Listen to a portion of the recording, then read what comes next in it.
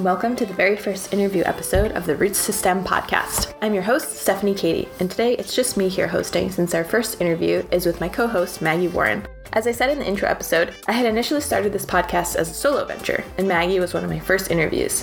I think this interview will give you a sense of how amazing Maggie is and why it's so great that she's now going to be co-hosting with me moving forward. Maggie is such a brilliant and amazing scientist and a phenomenal human being. As you listen to this story, you'll hear many instances of Maggie coming across some opposition in her path, including people telling her she couldn't do the things she wanted to do. But Maggie persevered anyways and is now a PhD student at Stanford. Maggie has a tendency to say super insightful things, and you'll hear that multiple times today in our conversation. So I hope you take away as much from this as I did. So without further ado, let's jump into my interview with Maggie.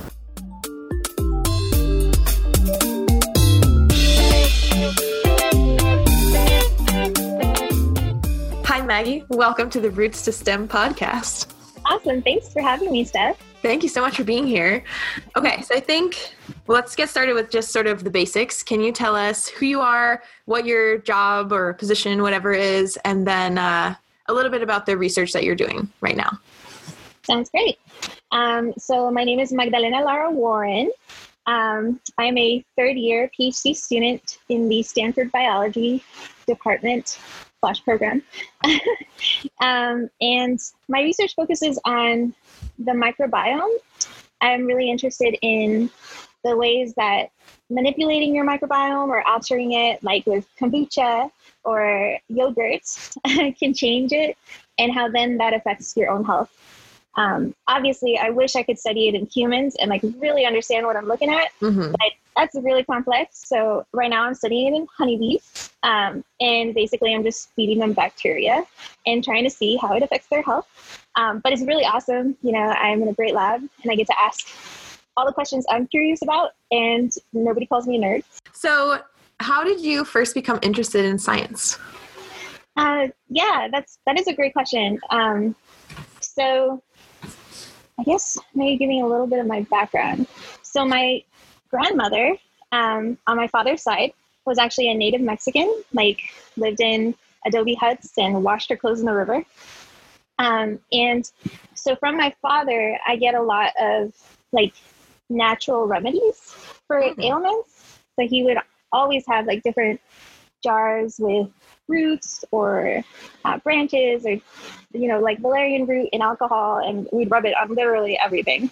And then obviously vapor rub, which is really stereotypical of Latinos, but it really does cure I'm just kidding. It doesn't. Well, it feels like it does.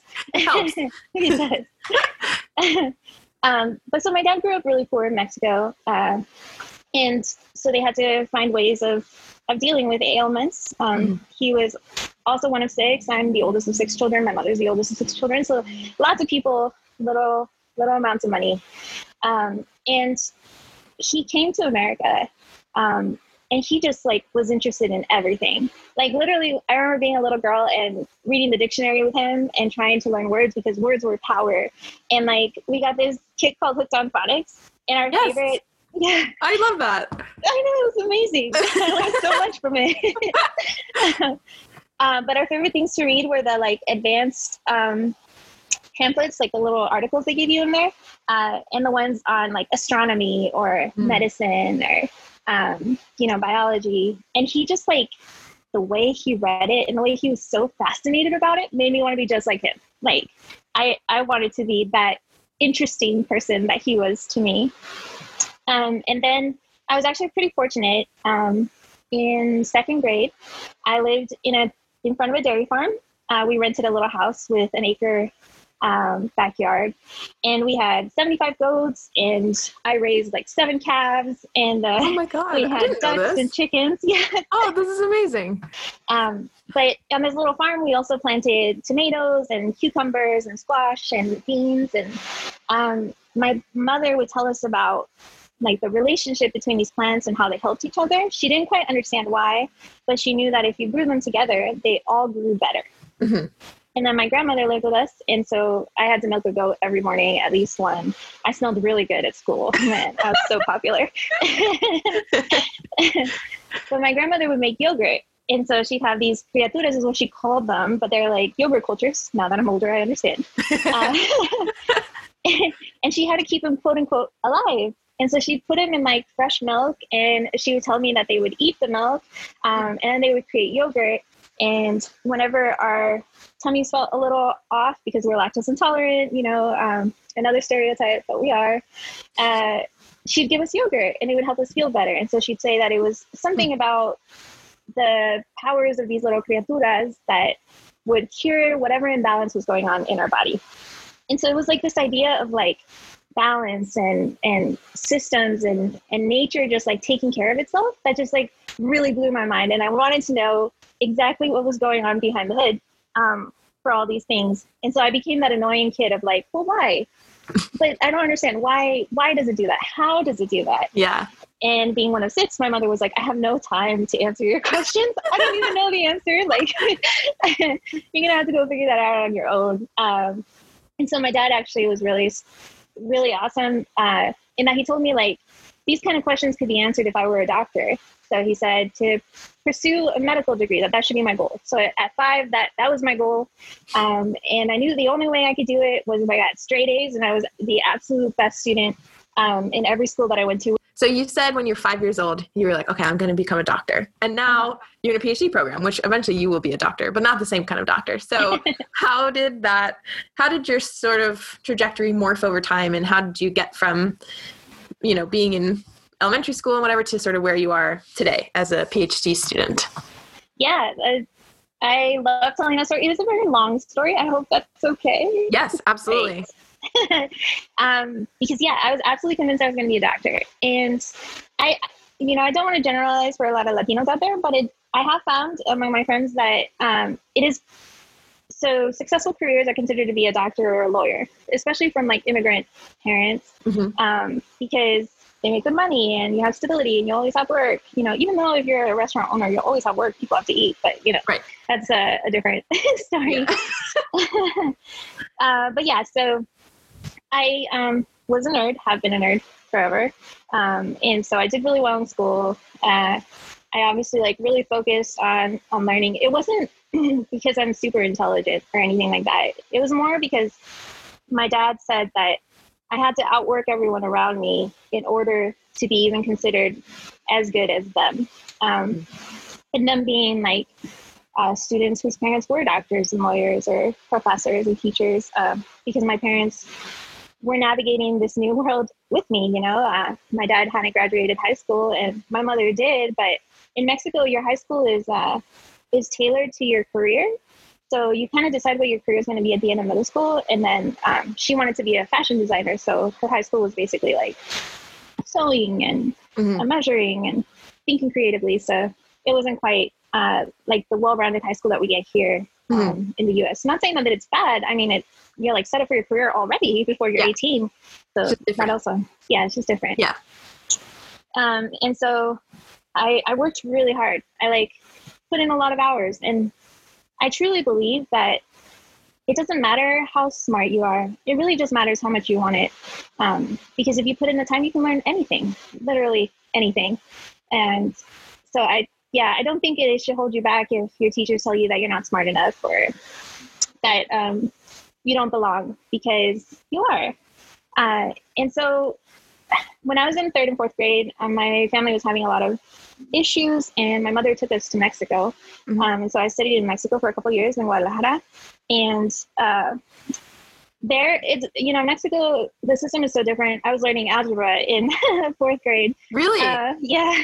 Whoa. You don't learn algebra, until like 6th grade or middle school. Yeah. Yeah. And I remember the first time so in Mexico, you get lectured at from a young age. And so you have to take notes, and then you get exams based on your notes. And the first day I came home with my notes, I didn't know how to write any Spanish. I knew how to speak it because it was my first language, but I never had to write it. Yeah. And I remember my grandmother, my grandfather, and my mother sitting around the table with me just being like, what language is this? Because I had been trying to sound out the words she was saying, but writing them in English. Oh. It was so awful. So I was definitely bottom of my class for the first like half year. But I'm proud to say that by the end of my fourth year, I was top of my class and I actually got an award for it. So again, you can learn anything if the pressure is there. Yeah. You really want it. So we came back to the US when my parents mended things. And I was in the end of fourth grade because we came in the middle. And I was in the ESL group because now my Spanish was incredible. But I had a really strong accent and I had missed, a year and a half, almost 2 years of English training. But you were also a fluent English speaker at this point. Is that correct? I was, yes. Yeah. Okay. Yeah. But my writing and grammar were behind and my accent was really strong. Which was, I don't know, it automatically, to me, it felt like the teachers all felt like labeled me as dumb because I couldn't speak English as well as my peers. Meanwhile, you're just completely fluent in another language as well. Yeah, but that, in America, that's not, I know. At the time. Yeah. And especially still Spanish. now, I think. Yes. We digress. Yeah. But I was really blessed. My fourth grade teacher, Mrs. Farr. So I was with the ESL kids and I was getting frustrated because they dumbed down literally everything. So, the math, the English, the science, everything. And I was bored. And so my teacher actually recognized that and she started allowing me to take the spelling test with everybody else. And then she saw that I was really good at learning the words and everything. And so then she started letting me pick words from the dictionary that I thought were super challenging. So my vocabulary skyrocketed. And I really think that's why I ended up doing well in the PSATs and stuff. But it was because of her belief in me, because she didn't believe that the label of being an ESL student meant that I was stupid. It just meant that I was a little bit behind in my English. Right. And she allowed me to prove that I was a very capable student. So I was very lucky. Oh, shout out to her. Amazing. Yes. Yeah. She's awesome. And white woman, blonde hair, she could have totally been no, you're not going to do well, whatever. But she didn't even see my skin color. She saw a young girl who was curious and interested and motivated and she pushed me and I flourished. She's amazing. So fourth grade. And now I'm back with the regular kids. And then I've actually been selected for the GATE program, which at the time was an accelerated program for talented youth. And I ended up having to take an IQ test for it, which was super weird. My mom was like, why are we doing this? Why are they singling you out? Blah, blah, blah. But it was really great because then I was in classes with 12 other kids and the teachers were really invested in us because we were so intelligent, which we weren't. We were just kids. Yeah. Hyperactive kids.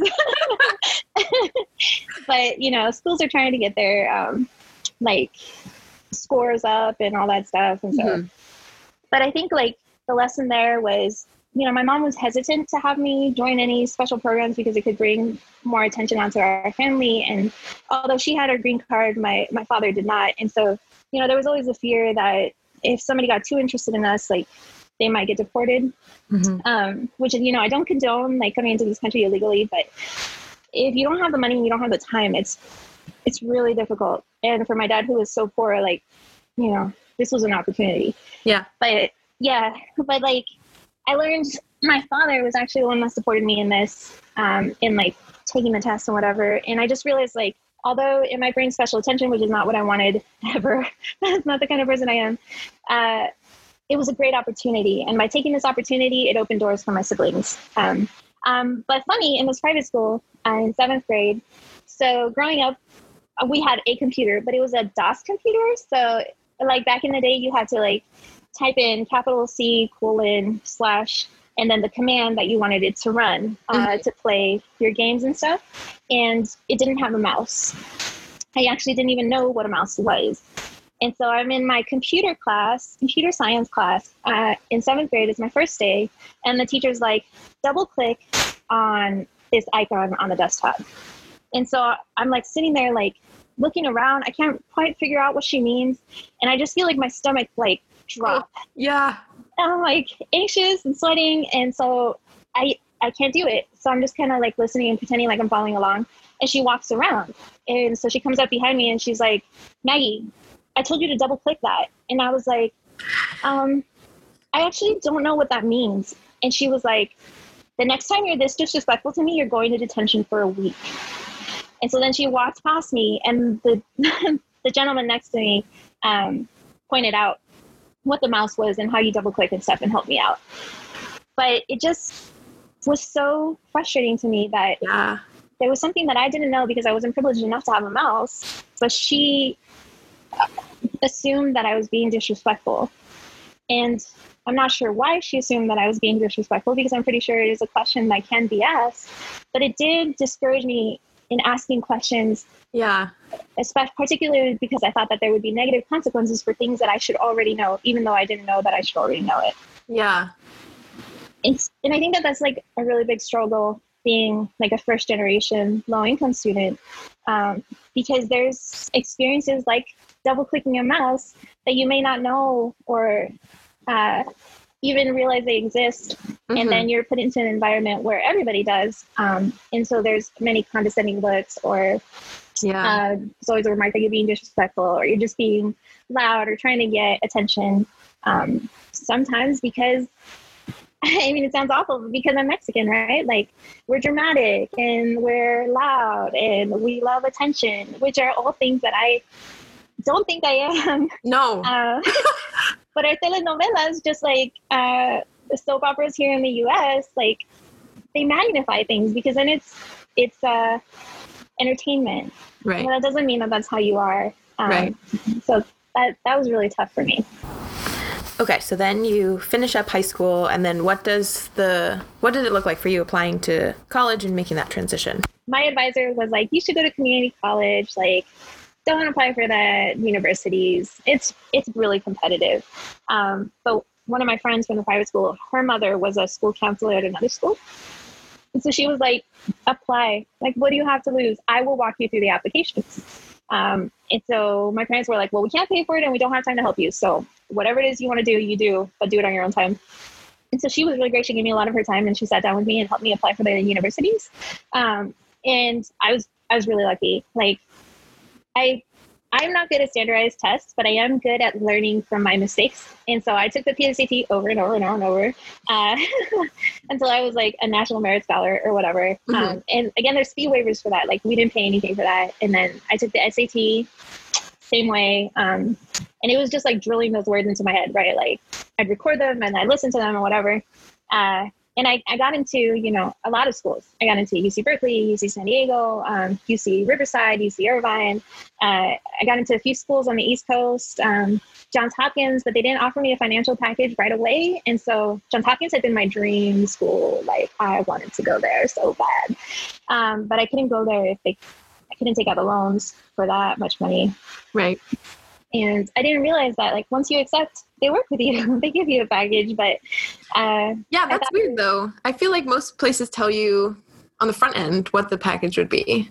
I agree. It's so hard to know otherwise. Because what if they're like, oh, actually you get nothing, and then you're like, oh, I can't go here. Yeah, exactly. Yeah. But at the time, I was having a lot of trouble with my family, and I had actually been kicked out of my home, unfortunately, because of differences with my mother. Again, being like scientific minded, I questioned everything about religion, and she was super religious. So there were issues there. I see. And she needed my father to come back home, and he couldn't come back home if I was there because of support issues. So she kicked me out, and I lived in my car for a day, and then my friend let me stay with her. The friend who's school counselor had helped me apply for jobs. Mm-hmm. And so I decided I wanted to go as far away from my home as possible. I needed some space. And my boyfriend at the time had gone to American University. And I had gotten a really good financial package from them, like a really solid scholarship. And I would know somebody there. So I went to American University. In hindsight, I should have gone to UC San Diego because they had a computer science program and a bioengineering program and all these things. Or UC Berkeley because it was prestigious. But I followed love, and I went to American University. This is in DC, right? American University. It is. Yeah, in DC. And so that was the first time I got like a really huge culture shock. people there were wealthy. The students there were really wealthy. One of my friends, so I went in on this like university program because I was interested in biology. And so they started you a little bit early and you got to make friends with people on your floor and whatever. Mm-hmm. And one of the girls, like, I remember she would make these roasted pecans with sugar and cinnamon all the time. And I loved them. Oh my God. And she was like, it's really easy to make, Maggie. Like, here are the things you need. But I couldn't afford the bag of pecans that she used, so I couldn't make it. And I felt really embarrassed to tell her that, you know. So there was that. And then there was my friend who would go out and buy $200 pairs of jeans. And I was still getting my jeans at Ross because I needed anything under $20, you know? Yeah. So it was really different. Like going out to dinner with them and they would spend like $70 a pop. And I was like, just not think about it. Yeah, not even. It was like mommy and daddy's credit card. Yep. And so that was really difficult for me because I was proud that I had gone into American University and that I was the first in my family to go to college. And I didn't want them to think any less of me. And so I got 3 jobs. I was an administrative assistant for public safety. I worked at Maggiano's. I lied to them and said I'd been a server in California. And so they made me a server. And I was a really terrible server. And then they realized I wasn't that good. So I got demoted to hostess, but then they trained me up to server. Okay. So that was good. And tips in DC, amazing. Mm-hmm. Like, people have money. Yeah. Oh, man. And then I applied to be a resident assistant. So, you know, I checked in packages and I was in charge of the floors. I had little programs and stuff for them. Mm-hmm. But it meant that between my classes and my 3 jobs, I was sleeping like 3 or 4 hours a night if I was lucky. And I like lived on Red Bull. Oh my God. Like, literally. Yeah. So how many hours a week were you working on average? I think at least 40. Whoa. Yeah. And you were a full-time student. Yeah. Damn. So recipe for disaster, right? I'm only human. Yeah. I took my first organic chemistry exam my sophomore year and I failed it. And then I had a biology, like general biology class. And I remember like I only had a few hours to study for it. And so I failed it too. Like I had been relying on my ability to just remember things like from high school, but it wasn't the same in college. You like really had to understand them. And I didn't know how to study. I didn't realize that I couldn't just get away with like last minute studying in college. And then the other problem was I'd go to the library to try not to fall asleep on my bed and then I'd fall asleep on the chairs there. So it just wasn't working for me. So my sophomore year was 2008 and the housing crisis happened. Mm-hmm. And so my dad lost his job and he was the only income in my family. And my parents were going to lose their house. We had actually like finally bought a house when I turned 13 for $165,000. So cheap, so amazing. But they were afraid they were going to lose it. And so I had been sending money home, but it wasn't enough. And I was struggling in my classes. So I felt that I was wasting my scholarship, which, by the way, they told me my sophomore year that I only had 1 year left because I had walked in as a sophomore because of all the AP and IB classes I had. And so I would have to pay full price for my last year or take out a full loan for that. And I was like, that doesn't work for me. Yeah. Why didn't you tell me that? Yeah. I would have gone somewhere else. Yeah. Oh, that sucks. I know. It was awful. But all of it together, I just realized like I didn't want to be at American University anymore. I couldn't do the 3 jobs. And it was more important for me to take care of my family because part of our culture is, right, like familia, like they're the core, they're the most important part. Mm-hmm. And they're the ones that are going to help you succeed because they're there for you. So I came back to California and I got a couple jobs here. And I didn't want to be that stereotype that like college dropout, Latinos can't make it through, like they're lazy, blah, blah, blah. Even though I knew I hadn't been lazy, but it felt like it. And so I started taking some community college classes. But anyways, fast forward. So I continue to work. I'm paying the mortgage, taking care of my siblings until my youngest sister turns 18. So at this point, I'm 28. And I've been a server and a bartender. So I actually was making more money than my friends who had graduated and gotten a degree. You know, they were starting out like 40 grand and I was making like 80. So I was like, what do you need a degree for? Like, this is it. Right. And I fit in really well at the restaurants. The chefs all spoke Spanish and they called me Mija and I called them Tio. And like, it was like my culture. And then as a bartender, I got to hear stories from people like lawyers and doctors and teachers, and they would complain and tell me like the bad parts of their jobs. And I realized that literally everything has a bad part. Like there's not going to be a job that you're not going to have a bad part. And my schedule was really flexible. But there was one day where, I was talking to a lawyer. He was like, you're too smart for this. Like, you like listen really well and you're attentive and you remember things. Like, why are you here? And I was like, oh, like, I don't think I can do anything else. I failed classes when I went to university and I make more money than my friends. So I don't really see the point. And he was like, right now you make more money, but you're young. Do your feet ever hurt? Does your back ever hurt? And I was like, well, yeah, but that's just part of work. Like, my parents worked at restaurants and my dad cleaned carpets. Like having pain, working really long hours, that's part of life. And he was like, it doesn't have to be. Right. Like work doesn't have to be painful. Right. And I was like, what? And he's like, I go to work and I love it. I mean, there are annoying clients and sometimes I have to read a lot of really dumb stuff, but I love it. And if my back hurts, I move. Or if I can't focus, I take a day off. And I was like, what? And he's like, yeah, you're too smart. You should do something else. And my husband had been trying to say that to me for a long time. My boyfriend at the time, fiance. But I didn't quite believe him, because he liked me. So of course he was going to tell me I was amazing. Yeah. But this lawyer like really struck me. I decided to start saving up for college. And so I was like, where am I going to go? And I had applied to a few universities back when I was 20. I had applied to Cal State Fullerton and UC Irvine, and they had both rejected me because of my failed grades. And so I had been like, okay, I can't make it. Like, clearly, if I can't make it into Cal State Fullerton and I had been accepted to UC Berkeley, this is not for me. But there's a university really near to where I lived with my fiance at the time, Cal State Dominguez Hills. And it was the most diverse of the Cal States. It also had the lowest standards of the Cal States. Mm-hmm. So they didn't really look at your grades that much. They were the cheapest university. And so I was like, can't get accepted there, then okay, yes, university is not for me. But I applied and they accepted me and I saved up the money for it and I went back in 2016. And so at Dominguez Hills, like everybody was brown.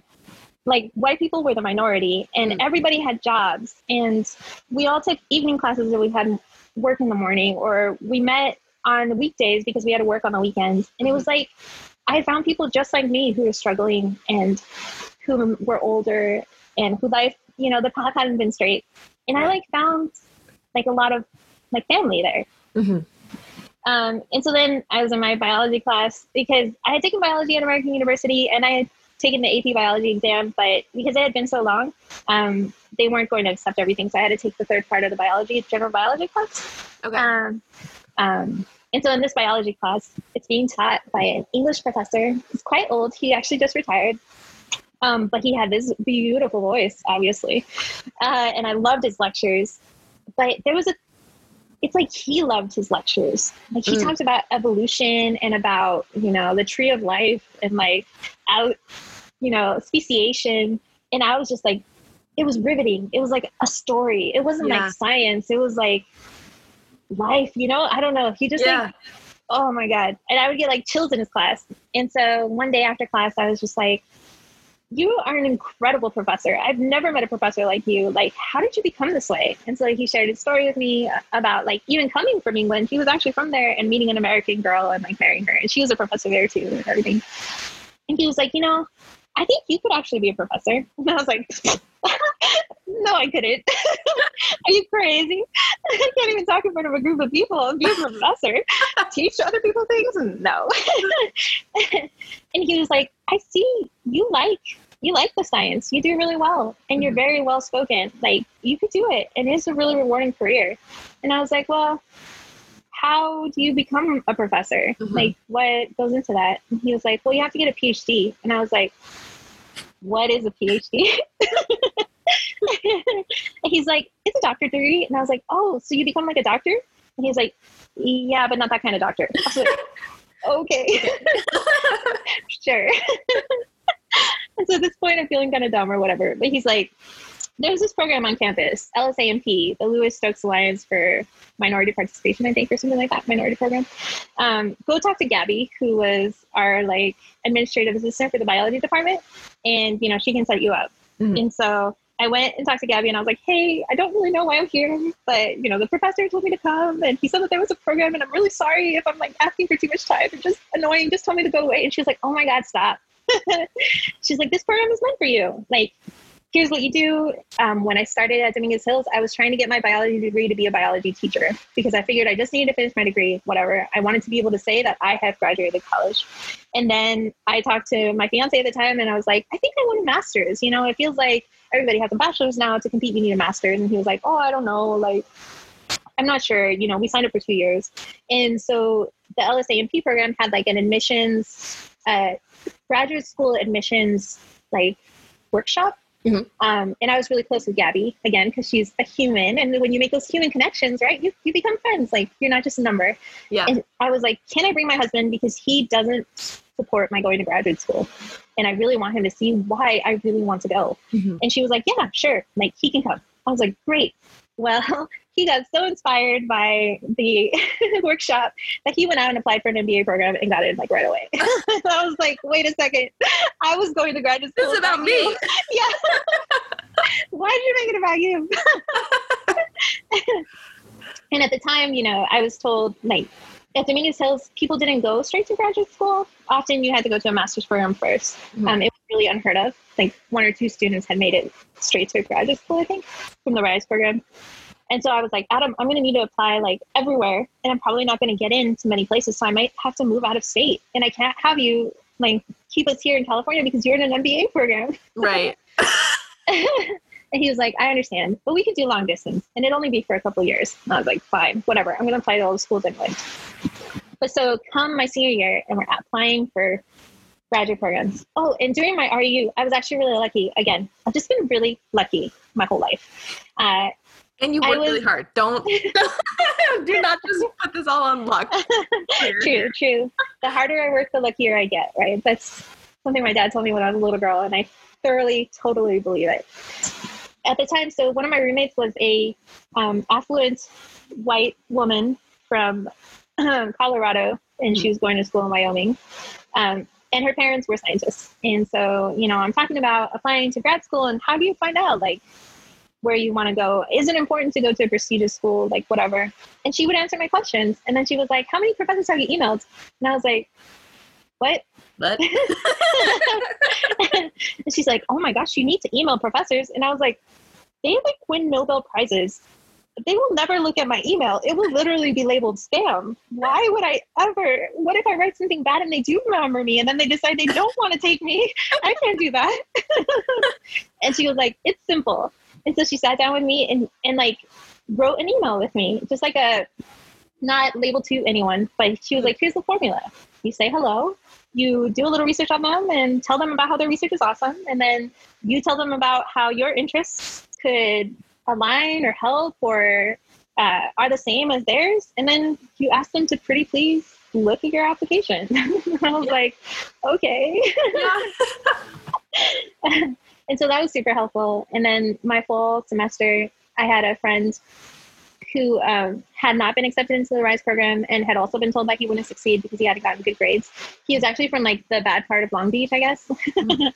And so he barely graduated high school, but he was so brave. Like, he sent emails, like, I don't know, 5 a day, every day that semester. He was just intense. And I was too afraid to send my first email. So he literally sat down with me and made me send my first email. And he and my advisors, the 2 professors, I was like, one was a botanist and one was a microbiologist, and they had a project that combined both fields and they hadn't found somebody to do it. And I was like, I'm interested in whatever, I will do it. Mm-hmm. And so they were like, they knew about taxonomy because Rachel Vanette had come to speak at our school. There was like a seminar series where people would come and speak.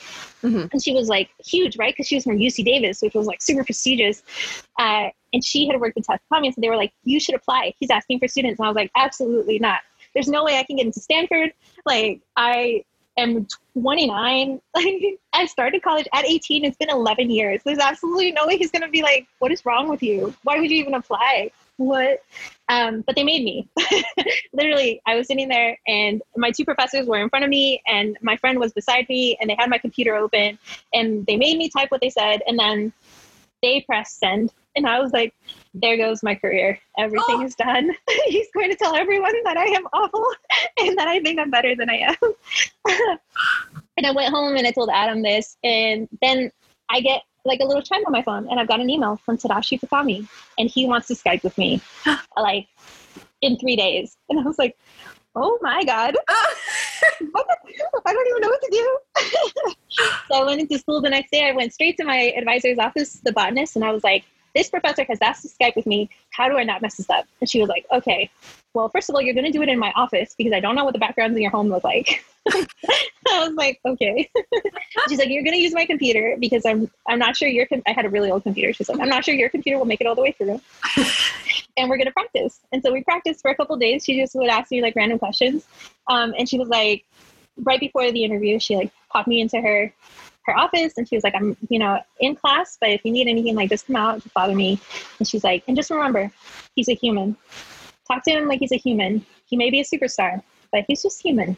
I was like, oh, okay. And so I had the interview with Tad and he was wonderful. He was kind. He laughed. He asked questions. He remembered things that I had said, which was something that didn't happen very often for me. And he allowed me to talk, which again, like people tend to talk over me and I tend to let them. So it was just amazing. And he was like, okay, it's really hard to get into Stanford. There's a lot of competition, but if you can get past the first parts of the application, I would take you into my lab.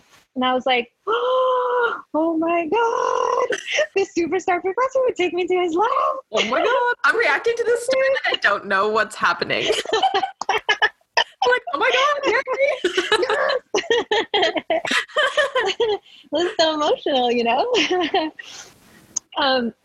So I turned in my application and forgot about it. And then we had to apply to 10 graduate programs as part of the RISE program, at least. And they were like, they have to be in other states because California schools are really competitive and you guys won't get into them. And so my best friend, Jocelyn, who's now at Johns Hopkins, and Ivan, the gentleman who had made me send the email to Tad, we sat down and we just applied. We like shotgunned it. But I only applied to California schools and then University of Wisconsin-Madison because they have like an amazing microbiology program that I had heard of and I like desperately wanted to go there. But I didn't want to live really far away from my husband at the time. Right. And so we had to give the director a list of all the schools we had applied to. And he was like, you've made a strategically bad decision. You're not going to get into any of these schools. You didn't apply to any safety schools. You have to apply to a safety school. And we had a connection with UT Austin. She had the like director of admissions that come and talk to us and she was really close to the director. So she was like, apply, I will get your application through. And so I applied there. Also, even though I didn't want to go to Texas because it's so hot and humid and my hair does not do well in humidity. I need Southern California weather. Just kidding. Those are not reasons not to go, but they were my reasons. Those are valid reasons. Right, dude? Like you step outside, you need to take another shower. That totally impacts your quality of life. I agree. Yeah. And so January comes around and we start getting our invitations to interview. And I get an invitation from UT Austin, but I don't want to go and I don't want to waste the time. So I reject it. Mm-hmm. And the director calls me into his office and he's like, how could you be so stupid? This might be the only invitation you get to interview and you've just given it away. Did you not even want to go into a PhD program? And I was like, I want to ask interesting questions. Yes. Like the professor had said, I want to study biology. I want to contribute to cancer solutions or whatever it is that I can do to change the world. Yeah. But I don't want to do it in Texas. Right. And he was like, whatever, you're not going to get in. I was like, okay, fine. And I start getting the emails. Scripps invited me to interview. UC San Diego invited me. University of Wisconsin-Madison. Stanford. Like UCLA. Like everybody was inviting me. And I was just like, oh my God. Like this is my last semester of my senior year. How am I going to do all these interviews? Yeah. I wasn't allowed to say no to any interviews anymore, right? Because I had said no to UT Austin. Yeah. And my advisors were like, you can only do 3. Like, come on, pick 3 and do it. So I was like, I can't. I'm going to get in trouble and I really need the money from the research and I can't give that up.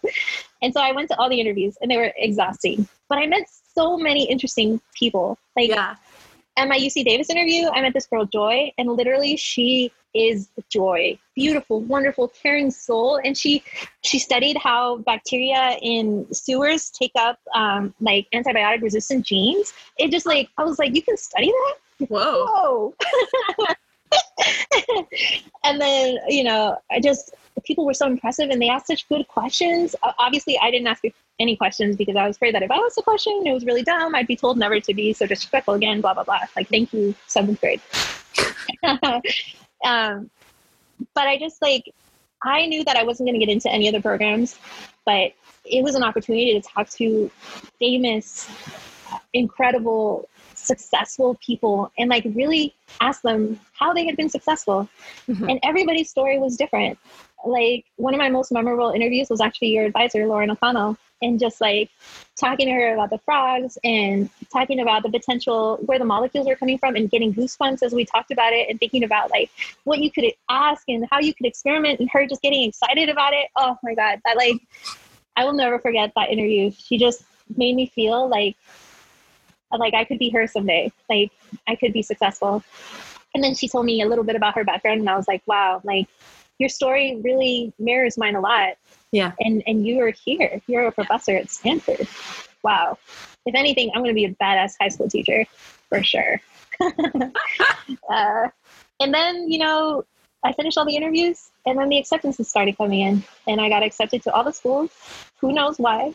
And then I got the NSF and the snowball was huge now, it's like rolling down that mountain. So now I'm having to decide on the school, and I'm crying on the treadmill as I think about going to Stanford, because holy God, Stanford is the opener of all doors. Yeah. People talk about Stanford all over the world, and they want me. And being wanted is something that you don't necessarily feel as a first generation low income student. Yeah. And I just couldn't believe it. And, then I went to Stanford. I ended up in Tatsukami's lab, and here we are. Yeah.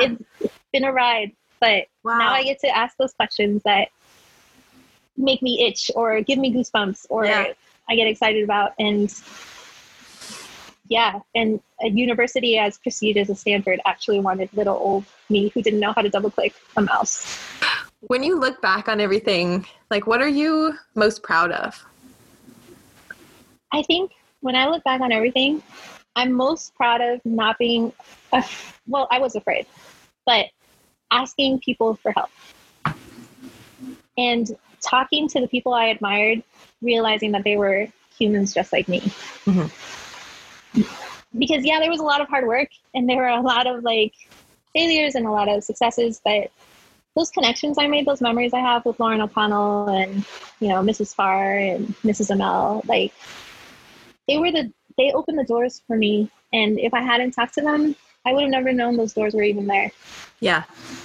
So I really think I don't even think it's a pride thing. Just like realizing that you deserve to ask questions and that people want to answer those questions.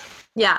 Because you've had so many instances of people being like, I don't know, like, not believing in you. And through them all, you've been like, well, I don't care what you have to say. Like, I know that I can do this, and I'm going to do it no matter what you say. And that's just like, that's so amazing. Oh, thank you. It's you make it sound way better than it is. It's more like, I'm just like, why? Why do you think I can't do it? And then they can't give you a good reason. And I'm like, all right, well, I don't try it and I'm right where I am. Or I try it and I fail and I'm right where I am. Yeah. So, and I got that from my dad. Like, yeah, that's such a great way to look at it. Exactly. If you don't try, you're right where you are. So what does it hurt in trying? Yeah. It takes a little more effort, but if you fail, you don't really have to tell anybody unless you put it on Facebook or something. Yeah. So, nobody knows. And I failed a lot, obviously. But I've also been really successful. So I think that that's just something to keep in mind. Like, it doesn't matter what your background is or who your parents are or what the color of your skin is. Like, you can do whatever it is you want to do. And there are people out there who want to help you. It just takes like talking to them and bugging them and realizing that they're humans and they have desires and passions too. And if you find those that align with yours, they can help you because they want to. So learning that my teachers were my friends was really helpful to me. Yeah. and like thinking about them as like family, right? Because they were like my tia or my abuelita who was going to come and defend me like back home. And I think I was really lucky in not being that intimidated by them back then. Mm-hmm. Yeah. Okay. So if anyone who's listening wants to get in touch with you, what's the best way for them to do that? Yeah. Email would be great. Should I state it? Is that okay? Yeah. And then I can put it in like the show notes eventually. Perfect. Yeah. Email would be great. I take a little while, so, give me a day or two to respond, but I will respond, I promise. And it's mlwarren@stanford.edu. Cool. Yeah, I would love to hear from anyone. Any questions? There are no stupid questions. You can not know how to double click and I will show you. It'll be fine.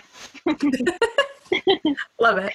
Okay. Thank you so much, Maggie, for this. This has been so awesome. Oh, thank you, Steph. I always love talking about myself. This is the best thing ever. Just kidding. No, I hope that this is helpful to somebody somewhere, and then it will make it all worth it. I think it will be. Thank you again. Thank you, Steph.